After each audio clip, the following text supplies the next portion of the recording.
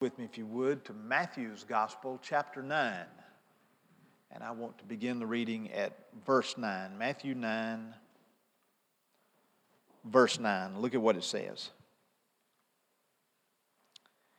As Jesus went on from there, he saw a man called Matthew sitting in the tax collector's booth. And he said to him, "Follow me." And he, that is Matthew, got up and followed him. That is Jesus. At first glance, it appears that we know very little about the disciple known as Matthew. But that's only if you take one verse from the Scripture that introduces us to him and talks about the fact that he was one of the 12.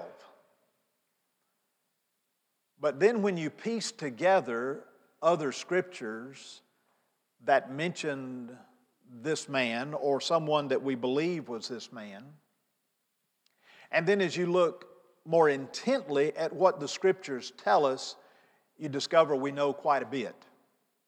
Let me explain. Mark's Gospel, chapter 2, tells us the story of a call of a man that is almost verbatim to what I've just read for you here in Matthew's Gospel, chapter 9. But in Mark's Gospel, chapter 2, it tells us that Jesus came across a man whose name was Levi. And he was sitting at the tax collector's booth, and Jesus said, "Follow me." Almost verbatim. The very next gospel, the Gospel of Luke, chapter 5, Luke tells us Jesus came to a man named Levi sitting at the tax collector's booth and said, "Follow me." And then Luke adds something very interesting. Matter of fact, it was something that was said of another disciple or two that Jesus called. But of this man, Levi, it says that he left everything and followed Jesus. That's important. It'll come back to us in just a moment. But stop for a minute and compare these two verses. Matthew's Gospel, it said Jesus came to a man called Matthew, who was a tax collector, and said, "Follow me." Luke tells us that Jesus came to a man named Levi, collecting taxes, and said, "Follow me." Now, for those of you who've been in Sunday school, Vacation Bible School for a number of years, you probably know this already. So it's not some startling truth that I'm revealing to you. We believe this is one and the same man. Mark's Gospel was written earlier than Matthew. Luke's was written almost simultaneous with Matthew, although some would say a little earlier or later. Just depends on who you read.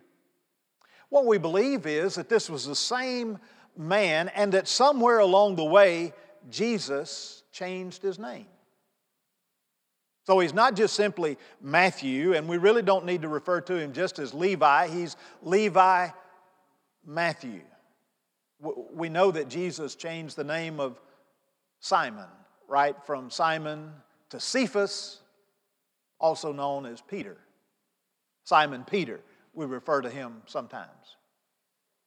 The name Levi by itself is a very honorable name. We know that it comes from the Old Testament. Levi was one of the 12 sons of Israel, and the Levitical tribe, you recall, they were not awarded property when they were given the Promised Land. They were scattered throughout the entire Promised Land and were charged with the responsibility of what the priest would do as people would come to the temple or the synagogue to worship. The Levitical priests were the ones who would lead them in their liturgy, reading of the Scripture, the prayers, and what we might even refer to as a sermon of sorts. So you think about the fact that this man was named by his parents a good name, but it was also a Jewish name, Levi. Matthew by itself is a good name, by the way. It means literally the gift of God. And if you have the name Theodore or know of someone named Dorothy, their names mean the same as Matthew, gift of God. Is it possible that Jesus initially called Levi to be his disciple? He was a tax collector. He followed Jesus, and some are going to call you Matthew. Jesus said of him, like he said of Simon, from this point forward, we're going to call you Matthew.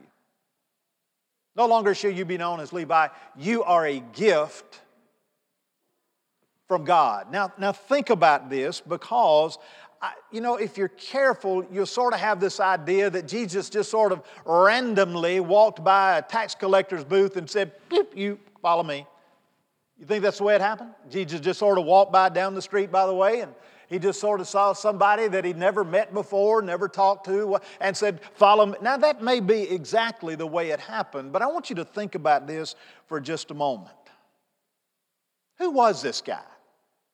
Well, the Scripture tells us very plainly, and all three Gospels that introduce us, whether they call him Levi or Matthew, they let us know he was let me get this bitter taste out of my mouth, a tax collector. I don't know of anybody that we're more aversive to than a tax collector, other than maybe a tax assessor. And in our country, we get sort of creative and we split those responsibilities. In those days, by the way, they were one and the same. The one who assessed the worth of your property was the one who collected the taxes from you on your property. Do you know how tax collectors were given their responsibilities and they came to those posts in those days? You see, the land was divided up into regions. Some would call it provinces. And all along the way, there would be stations set up where people knew at given times they were to go and pay taxes in that day to the Roman government. And when a post or a station, a tax collector's booth, would become vacant, it'd be put up for bid. And so this notice would go out and say, if you're interested in serving in this role, then you need to communicate with the Roman authorities as to how you're going to operate and how it's going to work. And basically the way it happened is that there was usually a minimum amount of money that would have to be assessed for taxes. And the tax collectors knew that they had to bid just a little more and say, not only will you be given that minimum amount, but we'll give you this percent over the minimum of what we collect. Now, having said that, it went to the highest bidder, but tax collecting in those days was a lucrative business. I mean, they were commonly known as wealthy individuals. They probably lived in the finer homes. They wore the nicer clothes, rode the newer camels. I don't know. They didn't have automobiles, so we got to figure that one out. But I mean, they were looked upon as individuals who were in the upper class. Now, having said that, all of that was fine unless you were a Jew. Jews did not like the Romans, and that's an understatement, but basically on the point of taxation without representation. We get that. I mean, read the history of America, right? And we know that the Boston Tea Party took place because people said, we don't like the fact that we are being taxed without a say in how those taxes are spent. And this was the feeling of the Jews. They knew of all the strict enforcements that came from Rome. Rome ruled with a heavy hand for the most part, and the Jews despised it. And so for them to have to go and give money ever so often as we pay our taxes from time to time, they would do it, and they would do so with the utmost resentment and hatred. Now take into for the Romans. Now take into consideration and walk in their sandals for just a moment of what that must have been like for them to be paying a fellow Jew And they knew that that Jew was in partnership with the enemy. How'd that make you feel? How do we feel today? I mean, all I have to do is just utter 3 little letters and I probably just strike a nerve in every tax-paying citizen here this morning. IRS. You feel better? The Internal Revenue Service. I have a first cousin who married a fella who worked for the Internal Revenue Service for a long time, 25, 30 years, I don't know how long, and then he retired. I cannot meet him. When I'm around him, I get a twitch. I don't know what it is. I like him. He's a good guy. And the truth be known, I've known another person or two through the years who've worked for the Internal Revenue Service, and they are relatively good folks. I don't have a problem with them as individuals, but the organization at large, we know that they're the ones who sit and just sort of in a condescending sort of way lord over the Americans, and say, we collect your taxes and we tell you how much you owe and la-da-da-da-da-da-da. Well, there's a rub there. There's a problem. There's contention that exists between us and these kinds of individuals. Now, having said that, let's suppose just for a moment, use your imagination, let's be creative. Let's suppose that you and I, as 2 individuals, are already disciples with Jesus. We're one of the other 11, I guess. And so we're following along with Jesus at this point. And Jesus, we hear him, we see him go up to this guy at the tax collector's booth and says to him, horror upon horrors, follow me. Lord, can we speak to you for just, come over here. And so in my mind, I'm having a conversation with him, and it goes something like this. Lord, you are so much wiser than any of us. We concede that. We know that. But Lord, I just want to remind you that He's not a very likable person. Lord, of all the sinners that exist in our culture, he's at the top of the list. As far as religion goes and spirituality, holiness, righteousness, all of those wonderful things that we know ought to be a part of our lives, Lord, he's at the lowest of the low.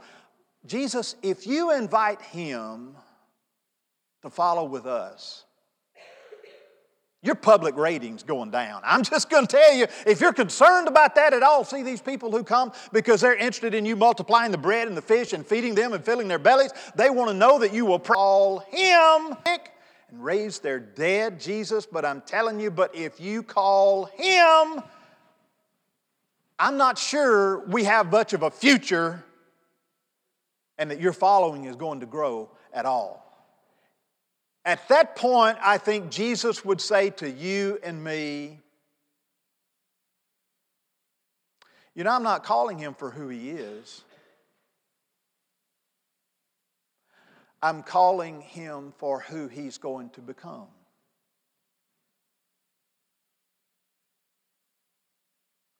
At that point, Jesus has the advantage, doesn't he? Because he has the ability to look down into the heart and the life of every individual who's ever lived, is living, or will live. And at that given point in time, he knows who they are, he knows who I am, but he also knows the potential that rests within us.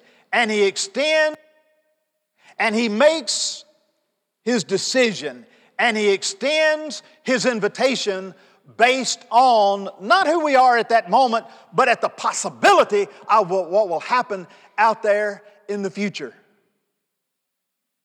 Let me make my point here just for a second if I can. Back in Matthew 9, look at what it says here in verse 10. It says, "Then it happened that as Jesus was reclining at the table in the house." Now watch this.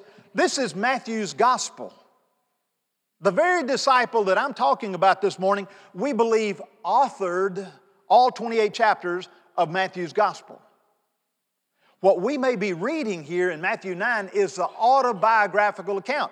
Matthew may be telling us his own story of how he was called to follow Jesus. And isn't it interesting that immediately after Jesus called him, Jesus is reclining in a house? Most people commonly believe this is Matthew's home. Remember Zacchaeus? The small-statured guy? Vertically challenged? What do we say? He was short, right? And he climbs up in a tree because he wants to see Jesus. As Jesus is coming by, Jesus walks by. Everybody else is ignoring him. Why? He's a tax collector. Not just he's a thief. He's robbed people blind. And Jesus associates with him and says, Zacchaeus, come on down out of that tree. I'm going to your house today. We're going to have lunch. Not only are you going to feed me, you're going to feed my disciples and all. Remember what happened when Jesus went to the home of Zacchaeus? Everybody looked down on him and said, why is Jesus doing this? Doesn't he know who he is? Look at what it says here about Matthew. As he's reclining in the house, many tax collectors, and sinners, one and the same in the mind of a Jew, came and were dining with Jesus and his disciples. Evidently, well, I mean, you got to give it credit here for what it is. It says, and tax collectors, plural. Matthew sends a collector, we assume, and says, down the road here and find my buddy John. Another tax collector, we assume, and says, come on to my house. We're going to eat with the rabbi. We're going to eat with the teacher today. The preacher. But in Matthew's gospel, it says, tax collectors, plural, and sinners. And they're so critical of him.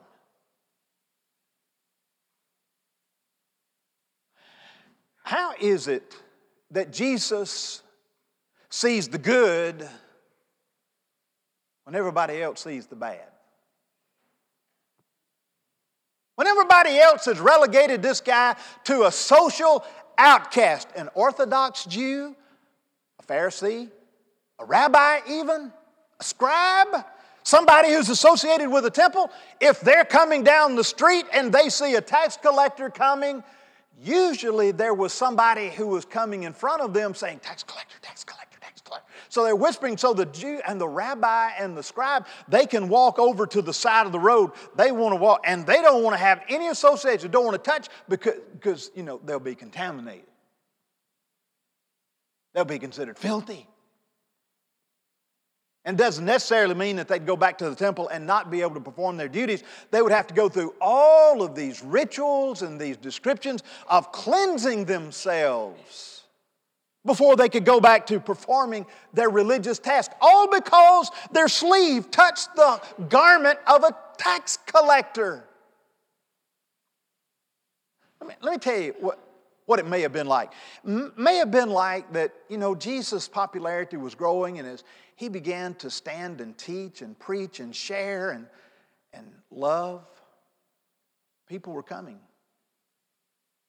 And I wonder if Jesus is standing to teach. And he's talking for a little while. And all of a sudden he looks back there and he's not near anybody. He's just folded and he's dressed real nice. But he's not near anybody. He's just sort of off to his side. And Jesus makes a note of it, but continues to teach. The next time he's standing and teaching, and there's that same guy, but this time his arms are not folded and he's not standing, he's sitting and he's taking notes. His demeanor has changed. The Bible says that Nicodemus met with Jesus at night, remember? Nicodemus was told by Jesus what it was going to take for him to be born again. I wonder if Jesus met with Levi in private, at a public view where nobody else would see it, where nobody else would be critical of it. If Jesus is having a conversation with Levi and there is a sense in which Levi expresses a sincere interest in what Jesus is talking about. Jesus, we know, commonly talked about forgiving your enemies and loving them and praying for them. Jesus talked about all kinds of things. Render unto Caesar what is Caesar's, but to God what is God's. And I wonder if that wasn't resonating with Levi at some point. And when Jesus sensed that Levi was close to accepting him for who he was, Jesus went to him maybe in public, even at the tax collector's booth, and said, "Follow me." And as Luke would say it, he folded up his tables, left everything, and followed Jesus. Let me tell you something, folks. I have seen it over and over and over again in church, especially in those churches where I get to preach over a length of time. Sometimes in revivals, I can see it and I can point it out. And I always come back to this story because what happens is that I'm preaching and you're listening or napping, whatever, just, the day may be, whatever, your energy level is like at that given moment. But every person who's in the room, that I'm not able to measure the engagement of every person who's in the room. And sometimes there's somebody who initially is uninterested. And you can tell by their facial expression, by the way they're sitting, by the way their demeanor and so forth. But over time, something happens. God's Spirit begins to work in their heart and in their life. And all of a sudden on a given Sunday that I think this sermon is for anybody but nobody, and I don't have any idea how God is going to use it, their heart is softened, and all of a sudden they come to a point in a realization that they themselves need to give themselves over to God. Maybe it's for the first time to become a Christian. Maybe it's another time they've been a Christian for a while, but they need to renew that relationship with Him because they find themselves distanced from Him. You know what this is like? Life is like we're on an island. An island. And it's just us on the island. And the Holy Spirit is out there on a ship. And the ship is circling that island, circling that island, circling that island. And all of a sudden, when it finds that open port, it docks. The people on the ship can come on the island. The people on the island can come on the ship. There is open communication. That's the way the Holy Spirit works. See, we come to church every single Sunday and we're here pretty regular. And so many times we leave and say, well, check, we were at church today. It was okay, it was all right. Maybe it was good even that and we wonder, what's God doing, what's up? But totally unaware to any single one of us is that one individual that God is just driving home a message over and over and over and over again until finally it comes to fruition and God's Spirit has free reign in the life and the heart of that individual. We're so good at doing that, but then taking it back bit by bit and piece by piece. We're so good at reclaiming ownership to certain parts of our lives, and God keeps dealing with us and says, if you really want to be who I want you to be, I got to have it all. What does that mean? You got to give Him everything. It's an acknowledgement that He's Lord, that He's Master, that your family is not your own. Your family belongs to the Lord. You can't manipulate them. You can't boss them. You can't own them. I hear children say, would you say that again? No. What it means is, you see, we can't always dictate the decisions that our children make. All we can do is invest in them and pray with them and love them and let them know that there are going to be times out there in their lives where they will be confronted with opportunities to make the right decision or the wrong decision, and we pray they make the right decision. That's what we're hoping for. That's what we want. But we can't make every decision for them, especially as they get older.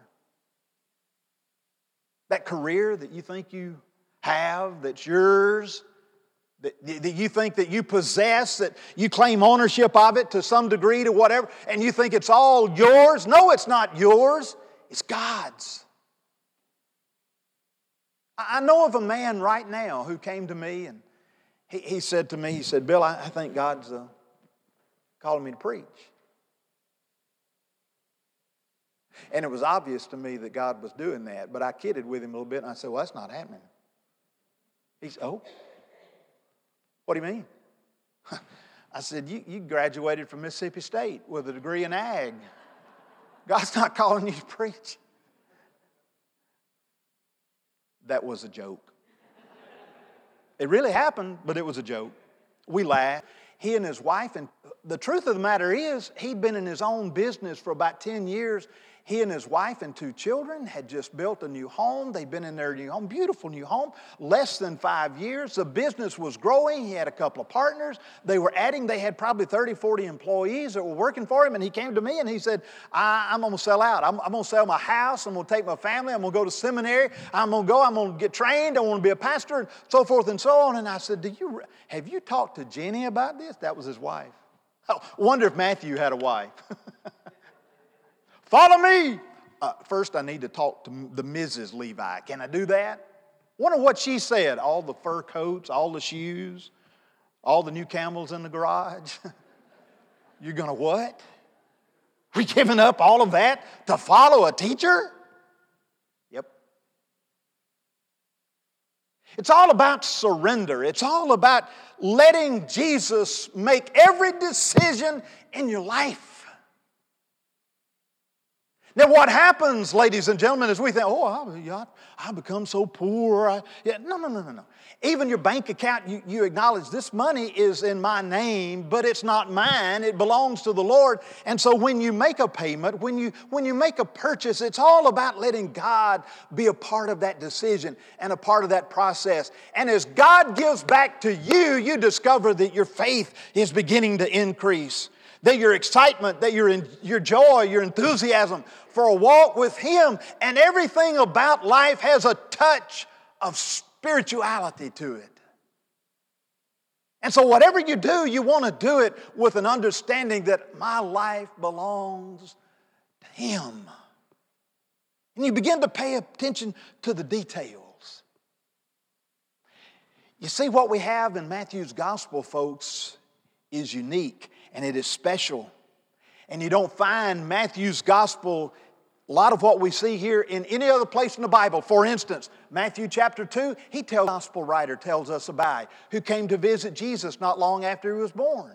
No other gospel writer tells us about the visit from the people from the east that came. Matthew does that. Matthew 5, 6, and 7 contain for us unending script of the Sermon on the Mount. There's a little hint of it in Luke's gospel, but it's a much shorter, briefer, annotated version. Matthew gives us the whole bit. Maybe that's Matthew taking notes there. So what do you think a tax accountant, tax collector had to take notes? I believe they did.